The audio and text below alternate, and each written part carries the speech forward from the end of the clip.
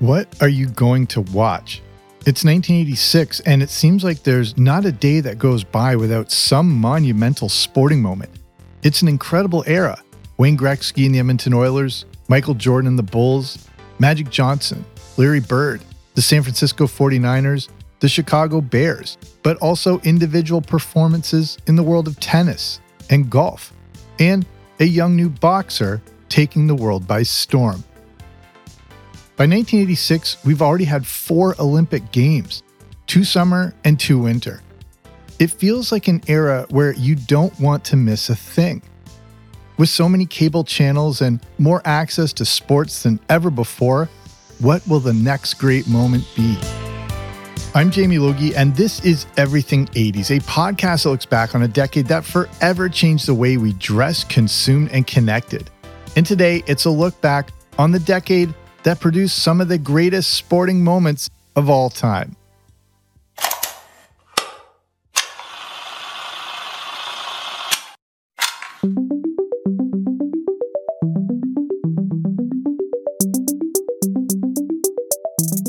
Sports are a unique thing. They really are the last true reality television. The outcome of some games and events can be so outlandish and unthinkable that no TV or movie writer would dare think them up because they just seem too absurd. But that's what we get with sports. Moments that shock us, moments that defy logic, and ultimately, moments that are unforgettable. And the 1980s provided plenty of them. With thousands of games and events over the decade, narrowing it down to 10 is almost impossible. But today, I'll make my attempt to look back at 10 of the most significant sporting moments of the decade. Among other things, I'll cover hockey, basketball, soccer, or football, and the Olympics. We'll go in no particular order, but these moments capture everything that we love about sports. The athletic spectacle, the drama, the controversy, and the unbelievable. And we start with a bonus entry. It's not a sporting event that is necessarily a standout athletic achievement or a notable moment, but it's significant for another reason. The date is December 11th, 1981, and this is the final professional boxing match for Muhammad Ali. Ali was almost 40 years old and definitely past his prime. His fight against Larry Holmes in 1980, which resulted in his corner throwing in the towel, was dubbed the last hurrah. But Ali still wanted to keep going, and this resulted in the drama in the Bahamas. Ali faced the much younger Trevor Berbick, and even though Ali clearly wasn't his former self, he came out pretty decently, throwing some good jabs. Despite his age, this is still one of the greatest strikers the sport has ever seen. He carried that into the first few rounds, but ultimately couldn't last. Berbick dialed it up, and Ali was quickly worn out, and it was tough to watch. According to Ring TV, Davey Pearl, former referee and commentator for the fight, said, quote, "I pray he never fights again." It was tough to see such a legend fade away, but that's what happened. And this actually wouldn't even be his final fight. Ali performed in a few exhibition fights in 1982 and then appeared in 1983 in a 3-round bout against Edmonton Oilers on-ice enforcer Dave Semenko. But as far as professional fights go, December 11th, 1981 was the final bout for one of the most legendary athletes in history. And we officially start the list. And for Canadians, when it comes to hockey, there are 3 distinct game-winning goals that are embedded in Canadian history. In 1972, Paul Henderson scored a last-minute winner to steal the victory over the Soviet Union in the Summit Series, an event that turned into something bigger than a sporting competition, but also became a Cold War political battle pitting the East against the West. In 2010, at the Winter Olympic Games, Sidney Crosby scored the golden goal, the overtime clincher against the Americans to win the gold medal. And then there's 1987. Held in late August, the Canada Cup featured Canada, the US, the Soviet Union, what was then Czechoslovakia, Sweden, and Finland. Games were spread throughout Canada, with one round-robin game between the US and Soviets held in Hartford, Connecticut. The Soviets defeated Sweden in the semifinals, while Canada defeated Czechoslovakia to force a final showdown against their longtime adversaries in a best-of-3 final. The Soviets win Game 1 in overtime by a score of 6-5. It was the exact same score for Game 2, this time in double overtime and in favor of Canada. It all came down to Game 3, held in Hamilton, Ontario, at Copps Coliseum. Tied 5-5 late in the third period, the face-off is in Canada's end. The draw is won by Canada, and the legendary Mario Lemieux chips it up out of the zone to a streaking Wayne Gretzky, followed closely by Larry Murphy. With only one Russian defenseman back, it looked like a clear 2-on-1 with Gretzky and Murphy. But Gretzky drops the puck back to Lemieux, who, covered by two Soviet players, takes the puck in and scores the winner, with only 1:26 remaining. If you're a hockey player or you've seen this goal, you can see how clearly Larry Murphy is open with no one covering him. He seems like the obvious person to take the pass, but with all due respect, Mario Lemieux was the trailer on the play. In Gretzky's autobiography, he explains that even though Larry Murphy is a tremendous hockey player, there was no way he was getting that puck. After the goal, the stadium goes berserk, as does a lot of Canada. It had been a long time since we had such a breathtaking hockey moment like this. Canada wins the game 6-5, all three games finishing with the exact same score. I've been to Copps Coliseum many times. Today, it's the First Ontario Centre. And I've been fortunate to walk the floor and trace out the play just like it happened back in 1987. It's a pretty surreal feeling to be in the same spot where such a famous moment happened. Apologies to all my English friends and family, but for England, the 1986 World Cup was unforgettable, but for all the wrong reasons. Held in Mexico, Diego Maradona of Argentina seemed to be in his absolute prime and set to face England in the quarterfinals. With Argentina down 1-0, Maradona takes the ball himself, working his way into a swarm of English players. He ends up chopping the ball to his right side and makes a beeline for the net. As the ball comes in, the shorter Maradona jumps for a header at the same time as the English goalkeeper who's coming out to punch it away. Maradona gets his head on the ball to tie the game. Immediately, though, the English players are incensed, calling for a handball. Maradona even seems to look over at the officials after scoring. The first replay didn't seem conclusive until a shot from the on-field camera, where it appeared as if Maradona hand-punched the ball as much as he had headed it. With no video review assistance for the referees, the goal stood. And then, 5 minutes later, Maradona went on to score one of the greatest goals of all time to put Argentina up 2-1 and secure the victory over England. Argentina would go on to beat Belgium in the semifinals and defeat what was then West Germany to capture the 1986 World Cup. The controversial goal soon became known as the Hand of God goal. This came from a quote given by Maradona when asked how he scored it. He replied, quote, "A little with the head of Maradona, a little with the hand of God." In the coming years, Maradona would confess that he used his hand to score the goal.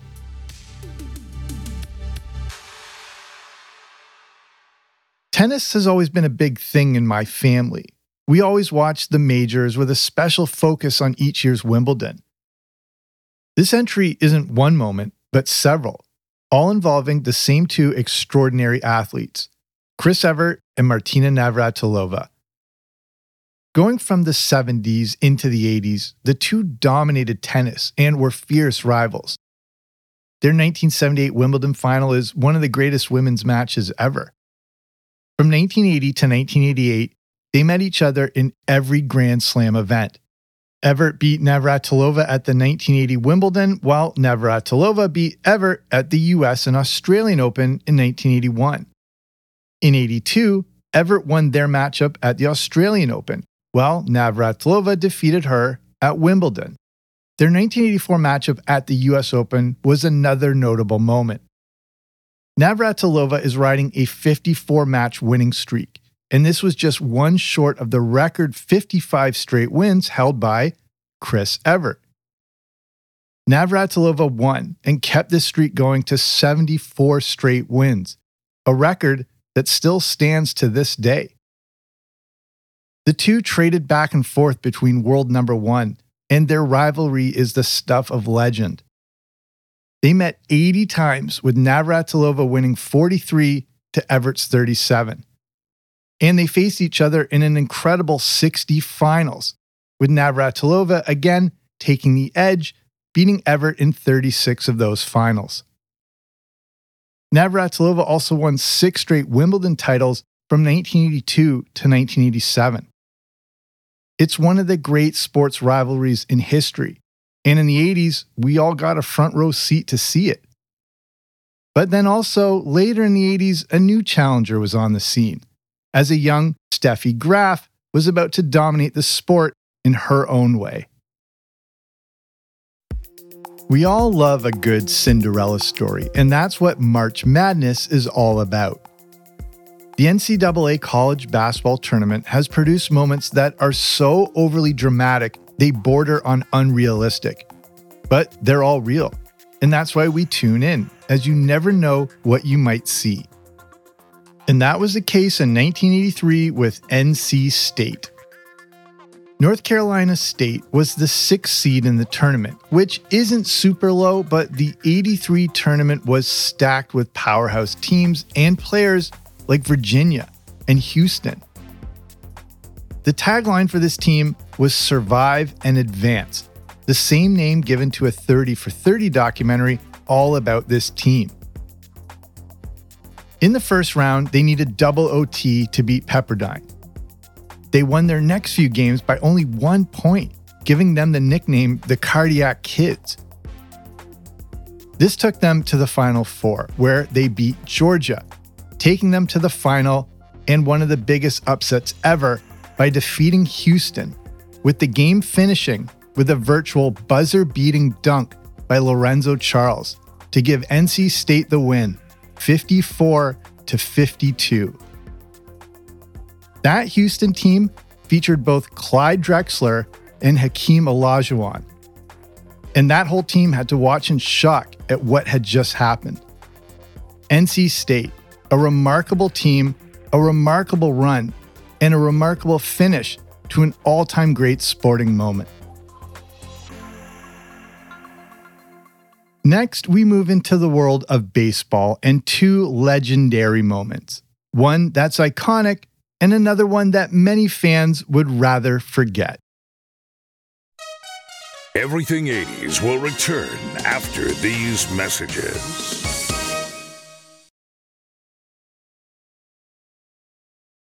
Sorry, Boston fans, but you know where this is going. Bill Buckner was drafted straight out of high school and played in the Dodgers Association. When he got to the majors, he spent some time between playing the outfield and first base. Eventually, he moved primarily to the first base position. Buckner, who went to the All-Star Game in 1981, eventually found himself playing for the Boston Red Sox. And that takes us to 1986. The Red Sox defeated the Angels in the AL Championship before going on to face the New York Mets in the World Series. Buckner was nursing some leg injuries, but the Sox found themselves up 3-2 in the best-of-7 final. And that takes us to Game 6. After 9 innings, the game is tied 3-3 and heading into extra innings. At the top of the 10th, the Sox went up 5-3. Things were looking good. In the bottom of the 10th, the Mets scored 2 to tie the game. At bat now is Mookie Wilson, who hit what looked like a routine grounder up the first base line. But the ball goes through Buckner's legs allowing Ray Knight to score the winning run. The Mets win the game and go on to win the World Series in Game 7. It's a moment that's been played an infinite amount of times and probably always will be. The missed ball is a terribly unfortunate play, but it's unfair to blame Bill Buckner for the loss. Remember, the Red Sox were up 5-3, and multiple singles allowed runners to advance and score, and then pitcher Bob Stanley threw a wild pitch that allowed for the tying run. Unfortunately, this still remains one of the most famous sporting moments of not just the 80s, but ever. We may as well keep this baseball theme going, and that's with one of the greatest plate appearances in the history of the game. It's Game 1 of the 1988 World Series, pitting the Oakland A's up against the LA Dodgers. The great Kirk Gibson had been battling some injuries, and his knees and hamstring were causing major problems. Going into the ninth inning, LA was trailing and down to their last out. This is when legendary manager Tommy Lasorda made the call, and we see Kirk Gibson hobble his way to the plate. Despite his injuries, he was still a tremendous hitter. Hopefully, he could produce some magic. And if you got to watch this game or have ever seen the highlights, you know magic is exactly what happened. Gibson was clearly hurting, and despite fouling off some pitches, worked his way to a full count. With his team down 4-3 and facing an elite pitcher in Dennis Eckersley, Gibson did the seemingly impossible by blasting a 2-run walk-off homer. As the crowd is in delirium, the image of Gibson barely able to run around the bases has become an iconic image. The Dodgers win the game 5-4 and go on to win the World Series. The most amazing part, because of all those injuries he had, that was Kirk Gibson's only appearance. Gymnastics is an amazing sport.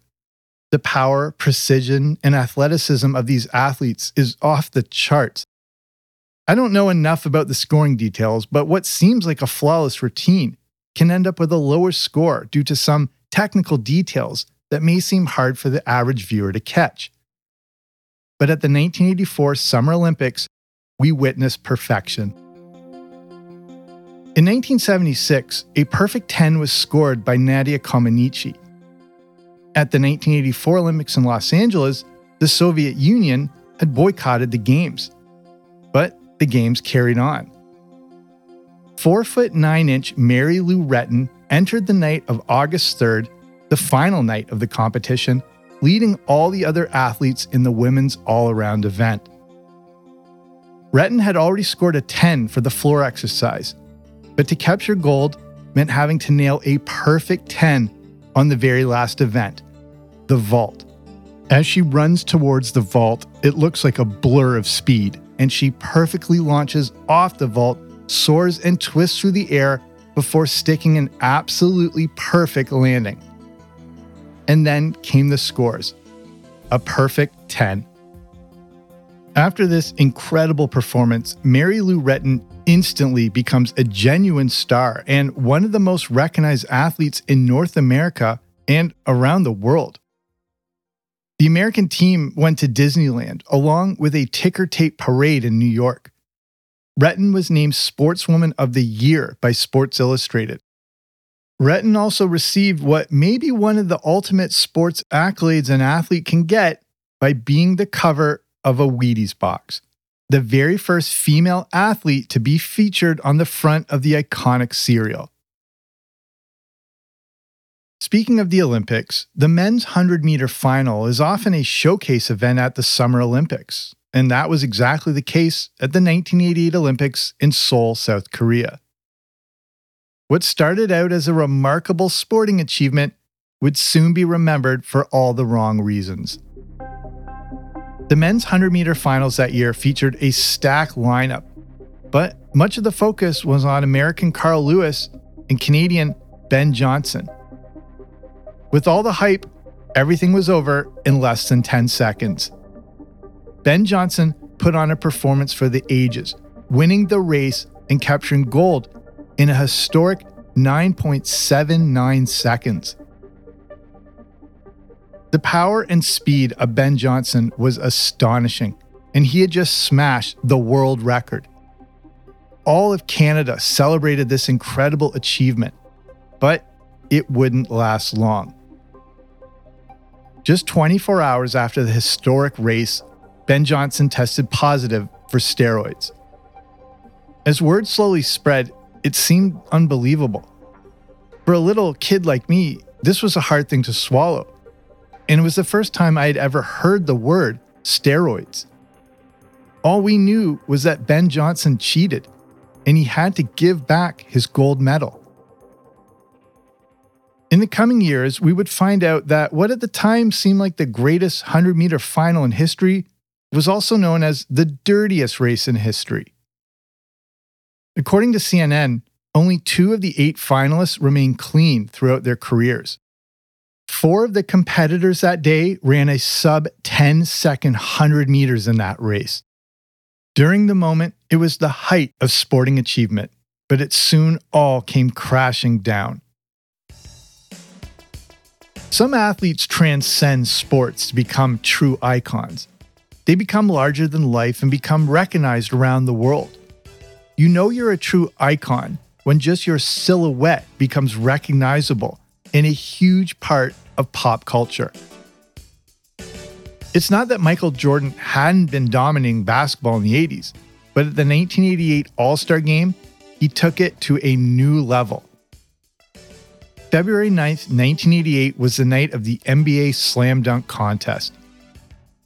It had a big fight feel, putting Dominique Wilkins up against Michael Jordan. The event took place in Chicago, so the crowd was decidedly pro-Jordan. In the early rounds, Jordan dunked with a reverse slam, and Wilkins followed with a one-handed 360 jam. We get to the semifinals, and Jordan walks up to the foul line and appears to be staring a hole into it. He then walks to the far end of the court, and then quickly takes off towards the net with what was an unplanned dunk. As he hits the foul line, Jordan leaps into the air and appears to defy gravity, floating through the air toward the rim before slamming the ball down. The two then traded back and forth with some more jaw-dropping dunks, such as Wilkins' one-handed windmill jam, and Jordan repeating the foul line dunk again. The power of Dominique Wilkins is still extraordinary to this day, but it was the night when Jordan seemed to really fly. When you watch these dunks in slow motion, it does look like Jordan defies gravity. Not like Elphaba, but at the point where it seems as if he should start dropping back to the ground, he continues to move through the air. One of the amazing things about Michael Jordan is how he almost looked like he was jumping even higher while still in midair. On the first foul line dunk, it looks as if he could travel another 3 or 4 feet. The 1988 Slam Dunk Contest was a battle for the ages between 2 legends. Like I said, it felt like a heavyweight title fight, and it created some iconic imagery and is probably still the greatest slam dunk contest in history. We had already witnessed it a lot during the 80s, but this was the night when Michael Jordan truly took flight. And last but not least, we return to the world of hockey. And it's probably pretty obvious what I'm finishing with. Every Olympic Games is remembered for some specific moments, but the Winter Olympics of 1980 is remembered for one moment, and even the moment if you want to go that far. The Soviet ice hockey team at the 1980 Winter Olympics in Lake Placid is still considered one of the greatest ever assembled. The American side was the complete opposite. A bunch of young college players with basically no professional experience. Not only were the Soviets a powerhouse by Soviet standards, they had won the last 4 gold medals and hadn't even lost an Olympic game since 1968. The Americans made it through the opening round but had to face the Soviets in the semifinals. With nothing to lose, the young, scrappy Americans played a game for the ages. Even though down 3-2 going into the third, the Americans were somehow still in it. 9 minutes into the third, they tied it. This should not be happening. They then took the lead.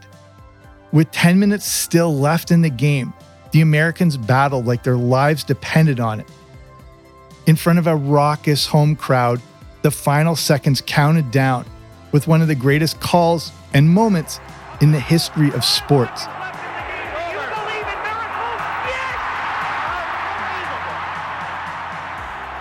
The thing that's easily overlooked here is that this wasn't even the gold medal game.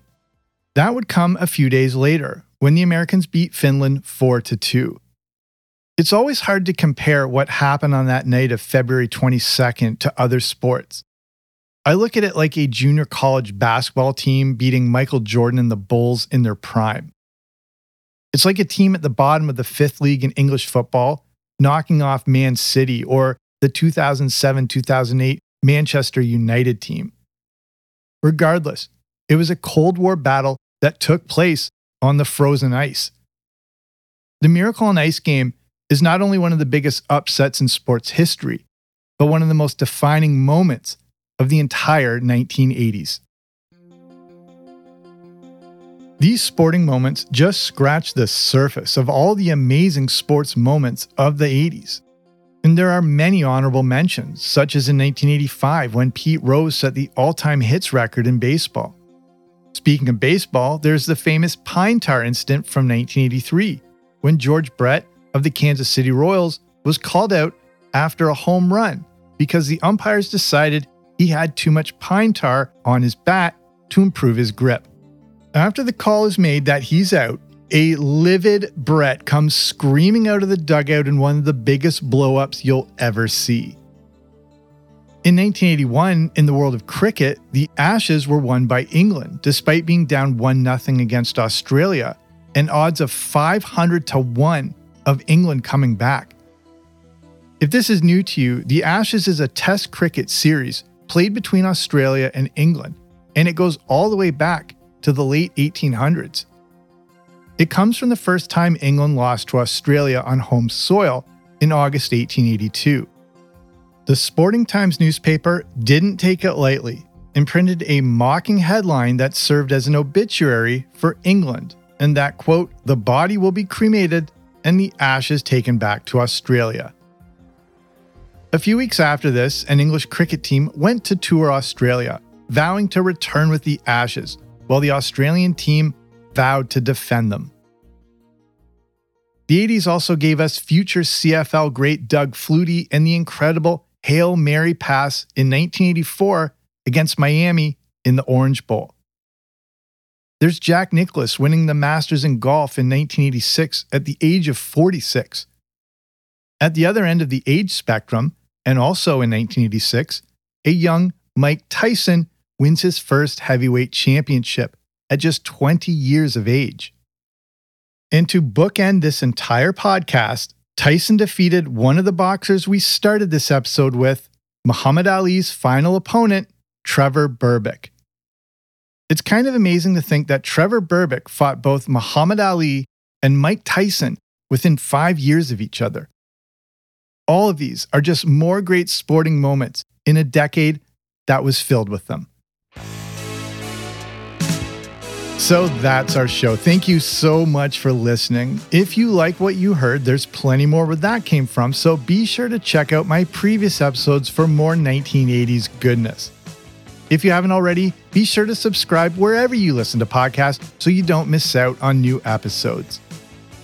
And if you're interested in any bonus 1980s content, you can check out patreon.com, which is a way to not only support the show, but get access to things like the Everything 80s movie review podcast, where I review the good, the bad, and the ugly of 1980s movies. If you want to learn more, you can just head on over to patreon.com/80s. That's patreon.com/80s, or click on the link in the description. So that's it for me. Thank you again for listening. I'm Jamie. This has been Everything 80s, but I'll be back soon with a new episode. Don't you dare miss it.